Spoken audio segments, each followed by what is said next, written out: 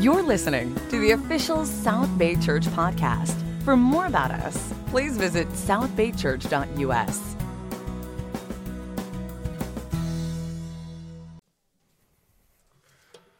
I really want to thank your family for taking the time to come out here today and kind of give us a preview into your life and what you've stood for and the challenges that you've faced. But more than anything, the thing that resonated with me was you citing Exodus 17 in that battle with Moses, Aaron, and Hur, and just realizing that ultimately this is what we're all a part of, in this ability to lift one another's arms, to be there as a support for one another throughout the world. And this is what God wants. You know, we're in our series, obviously we're talking about our missions offering, and I think today kind of gave you a little bit of a preview as to why it is so special, what we have the opportunity to be a part of. And I think part of that has been just really breaking down walls around the world. We're continuing our series, A Church Without Walls, and really thinking that through. You know, generally speaking, when we talk about walls, what do we think about? Barriers, physical walls, right? You know, there's one in the news this past year that's been pretty significant. But yeah, there are barriers. There are means of separation. And the thing that's awesome about God, though, God from the very beginning, separation is not what He had in mind. God's always wanted to be in a relationship with us. It's always about God in our presence, ourselves in God's presence. And it started out in the Garden of Eden. You know, you look at what God established in Genesis for Adam and Eve. Were there any walls? There were no walls. There were no boundaries. There was one exception in light of what God gave them everything they could possibly imagine for, and there was one directive which was we referred to as the Adamic covenant, an agreement that was made between God and Adam, and that there was one tree, the tree that had the fruit of good and evil, which they were asked not to eat of. And we know that was violated. And with that, we have the beginning of the very first wall between man and the presence of God. God could not have anything to do with that degree of impurity that took place, that blatant regard for the directive He had given after He'd given them everything. And because of that, Adam and Eve were cut off from the presence of God. In a sense, there was a wall of sin that separated man from God and kept them from being in the presence of God. But I want us to watch a video right now that will give us a little bit more insight into this particular situation, which really will help us understand and explain God's plan for us, which is God's plan for man has always been for man and God to dwell in one another's presence. And after that travesty that took place in the garden, God's always been working towards a point in time where we'd have the incredible opportunity to dwell in His presence again.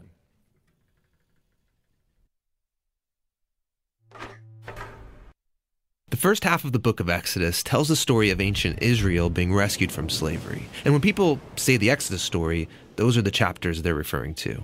But the book has a second half where Moses gives the 10 Commandments to Israel along with these instructions about building a sacred tent. And what links these two halves together is this crucial story. The people of Israel, they're out in the middle of nowhere. They find themselves at the foot of this mountain called Sinai. And here, God's presence comes dramatically down in the form of a violent storm cloud. Now let's stop a second and talk about this concept of God's presence, because it's really important for the rest of the book. At the beginning of the Bible, in the Garden of Eden, humanity was in God's presence. They had this close relationship with Him, and it was good. But humanity rebels, and the relationship is fractured, and access to God's presence is lost. But God promised Abraham that He would restore His blessing to all of the nations, and that includes this restoration of relationship and access to God's presence. So here at Sinai, God's presence is now right here in front of them, and it's actually quite frightening. And He's here to invite Israel into this unique and close relationship with Him. And the word used to describe this relationship is covenant. It's like a legal agreement between God and Israel. And it's unique because up till now, God hasn't asked Israel to do anything in return, just to trust Him. But here on this mountain, God is going to ask Israel to do something. a lot of things, actually. He gives them a whole set of laws. It includes the Ten Commandments. And if they obey these commandments, they will become the people who will represent God to the nations of the world. Like a priest would. Yeah, in fact, that's what God calls them to become, a kingdom of priests. And this is all connected back to the promise to Abraham that his family would become a blessing to the nations.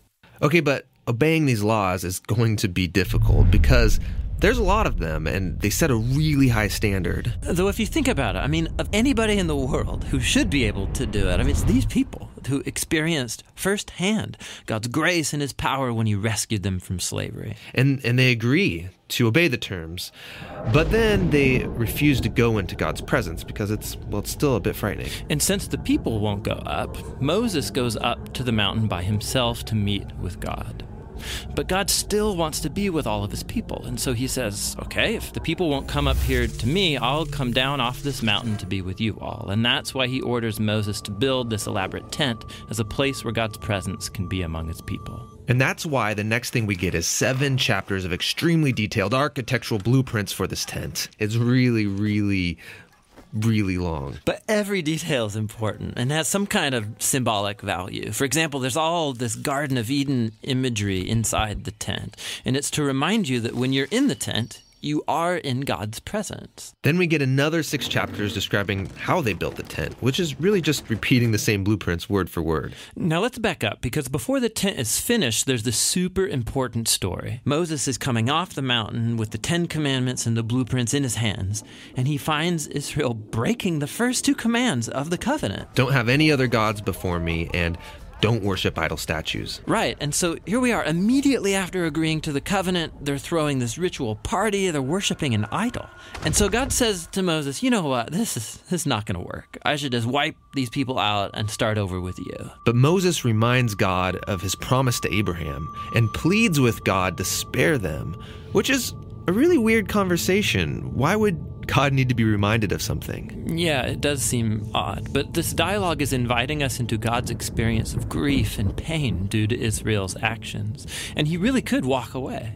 But instead, this God chooses faithfulness to his own promises, even though he knows it's going to cost him. So we come to the end of the book. The tabernacle's built, God's presence comes down off the mountain to fill it, and in the final scene, Moses goes to enter the tabernacle to be in God's presence. But he can't. He's actually not able to go inside, and that's how the book ends. Why can't he go in? That was the whole point. So when Israel worshipped the golden calf, it was like a slap in the face to God's faithfulness. And so Moses can't just waltz into the tent like everything's just fine. There's a deeper problem still in this relationship. Will they ever be able to fix the relationship and go into God's presence? Well, that's what the next book, Leviticus, is all about. We've got an incredible overview early on as to what God was willing to go through, the extent that he was willing to go through to allow mankind to walk in his presence again. So just kind of in summary, we have Adam and Eve who violated the very first covenant with God, and that resulted in banishment from God's presence. And Isaiah 59 tells us that we have this amazing God who's aware of us. He can hear us. He wants to reach out. He wants to do so much for us. He has all these incredible blessings for us. But ultimately what it gets down to is whether or not we trust God in light of the promises he makes. I mean, Adam and Eve in the garden were given everything. The Israelites coming out of Egypt plundered the Egyptians. I mean, go figure. The Egyptians hooked them up with all kinds of wealth. And then God took care of them for 40 years in the desert. Now, mind you, it probably only needed to be a few months for that journey to take place, but because of their lack of trust in God, we know what that venture looked like. In Isaiah 59, it says, your iniquities have built barriers between you and your God.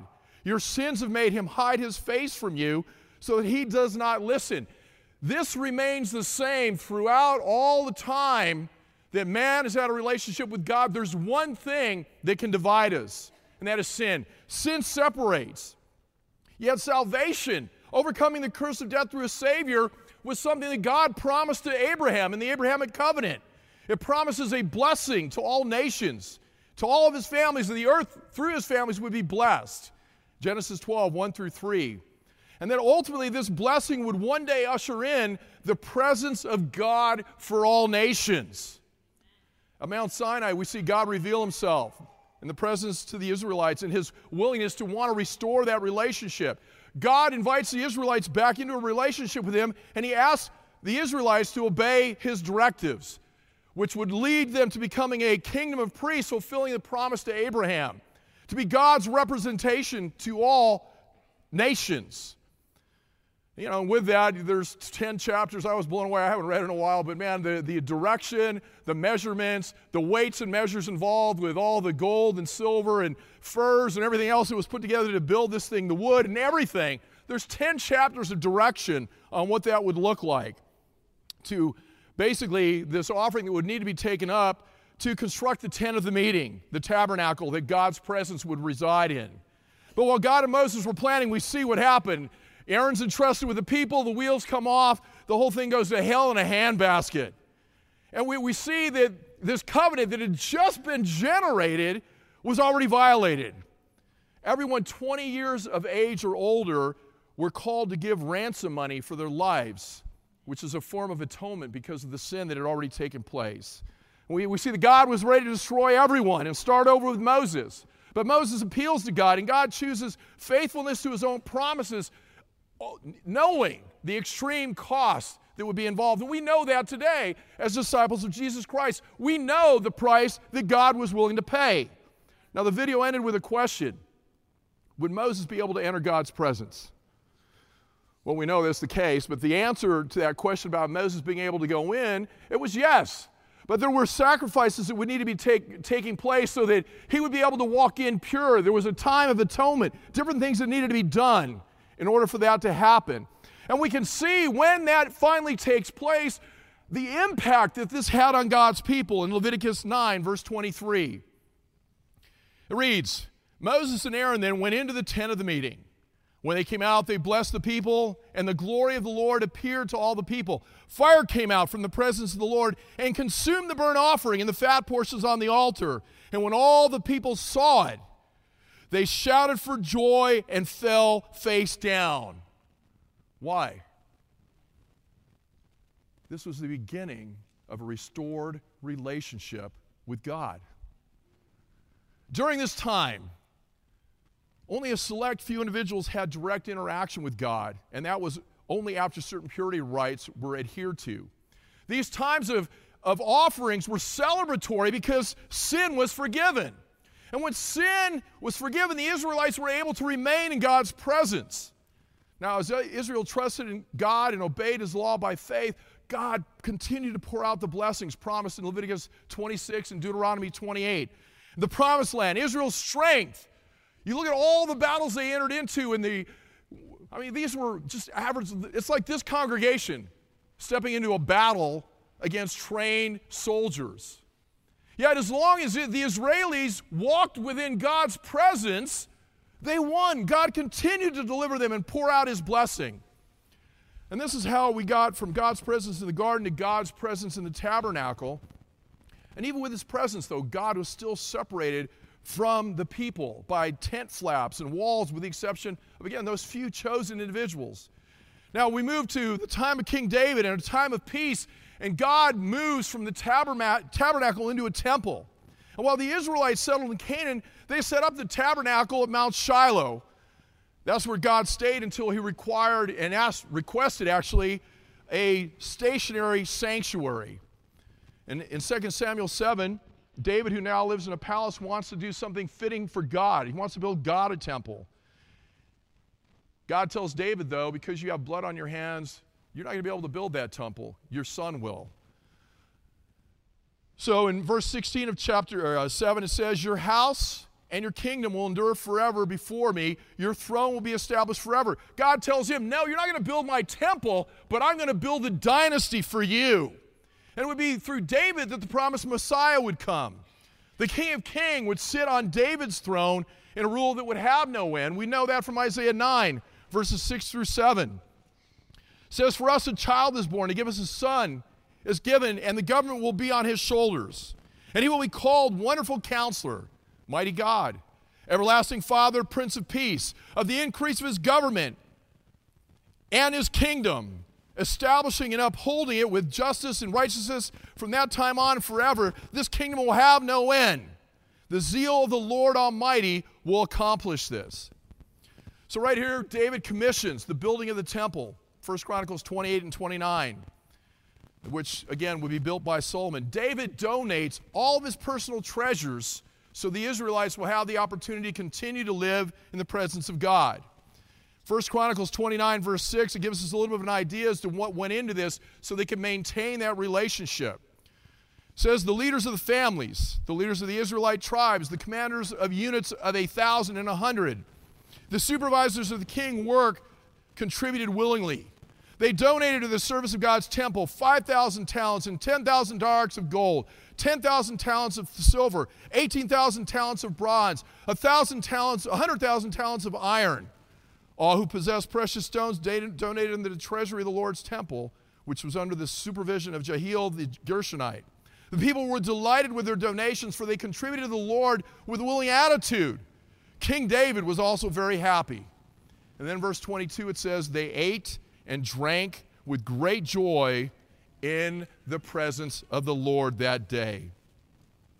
See, the people were excited and grateful. Why? Because they were able to contribute to the building of and the maintenance of God's temple and the priesthood, which would serve in the presence of God. And I think just really keeping this in mind, this is really significant. With looking at the temple was not primarily a place of sacrifice, which did take place there, but it was a place of God's presence. And this ultimately would be a foreshadowing of what we have in Jesus Christ. As time goes on, though, the Jews depart from their relationship with God. They don't uphold their part of the covenant. And warring nations come through and they take them into exile. This exile was a disaster for God's people because they were taken out of God's presence. Think of the tears that Ezra shared. Think of the tears that Nehemiah shared, knowing the condition of not their home so much as it was the opportunity to have and live with and worship God in God's presence.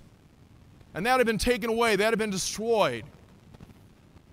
In Ezra 5:12 it says, but because of our fathers who angered the God of heaven, he handed them over to Nebuchadnezzar, king of Babylon, who destroyed the temple and deported the people to Babylon. And this was all part of God's plan as well.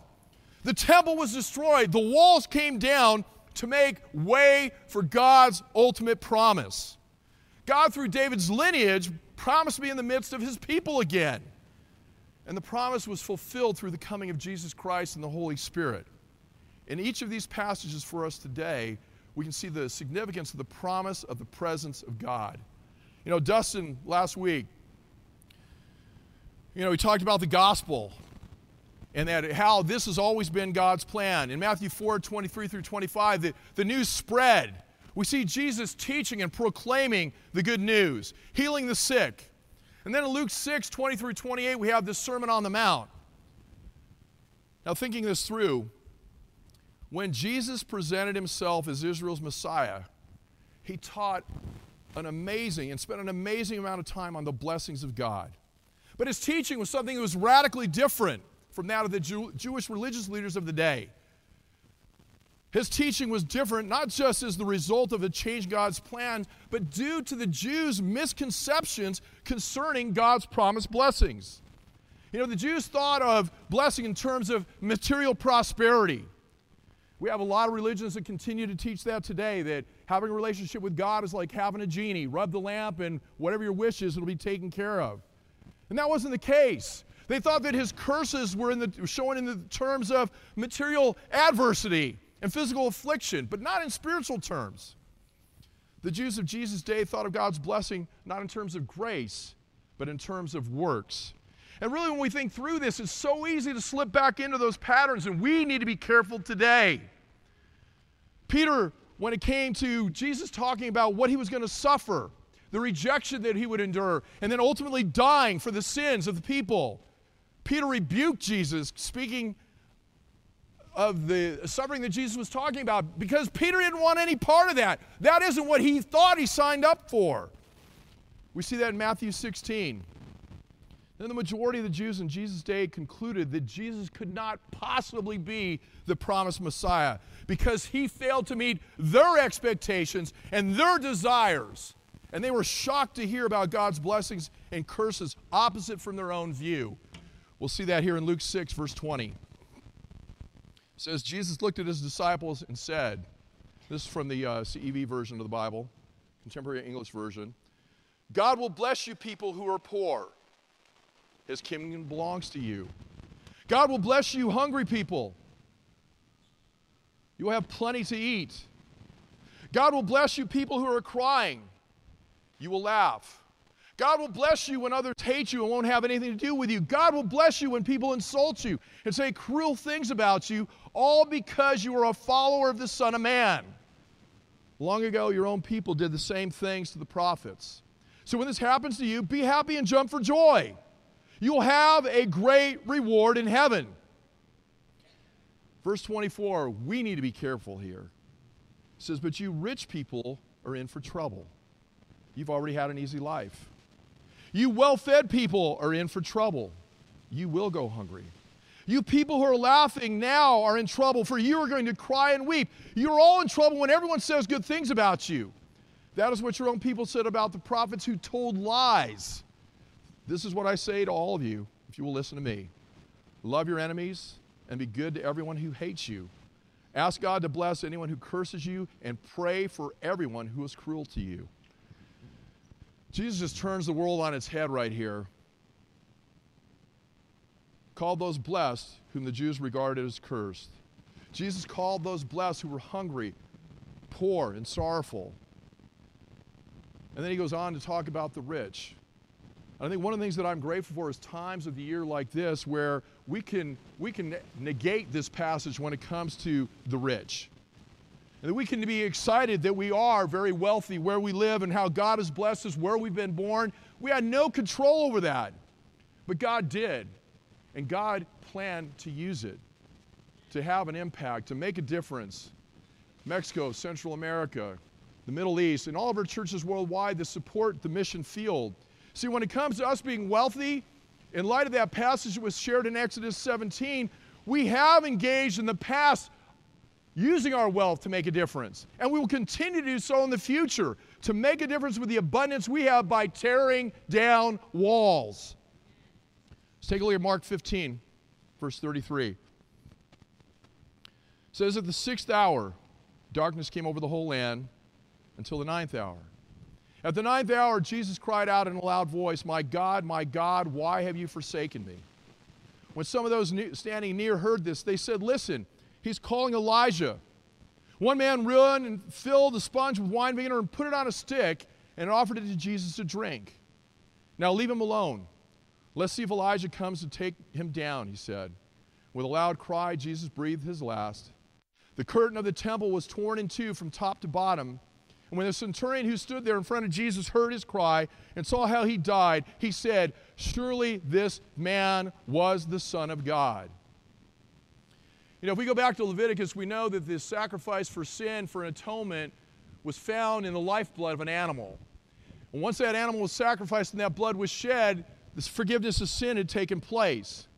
And the thing is so awesome. This is all part of God's plan going back to the very beginning because of who we are in our fallen state. There's no longer any need for a mediator today. God and his kingdom have been revealed to us through the presence of Christ, God in the flesh walking amongst us. In verse 38 it says the temple curtain was destroyed. These imaginary walls that had divided man from the presence of God were destroyed. See, we don't need that mediator anymore, nor do we need animal sacrifices anymore because Jesus was that final sacrifice. In Acts 2:38, we're all very familiar with it. It reads, repent, Peter said to them, and be baptized, each of you, in the name of Jesus Christ for the forgiveness of your sins, and you will receive the gift of the Holy Spirit. And then again in Ephesians 2, verse 12, we see Paul addressing the Gentiles. Now, remember that at this particular time, there was a lot of conflict between Jews and Gentiles and what the Gentiles needed to do in order to become Christians, which ultimately for the Jews meant you become a Jew, then you get baptized, then you can become a Christian. But in verse 12, Paul's addressing the Gentiles, and he says, remember that at the time you were separate from Christ, excluded from citizenship in Israel, and foreigners to the covenants of the promise, without hope, without God in the world. But now in Christ Jesus, you who were once far away have been brought near through the blood of Christ. For he himself is our peace, who made the two one and has destroyed the barrier, the dividing wall of hostility. There was a wall, but it was not of stone. It was a dividing wall of spiritual hostility. The Jews, they kept the law that had been laid out by Moses with all of its commandments and regulations. The Gentiles did not. So there was a wall. This created a wall between them. Now, Jesus' death satisfied the law and broke down the wall between God and sinners. But it also destroyed this cultural wall and spiritual wall as well.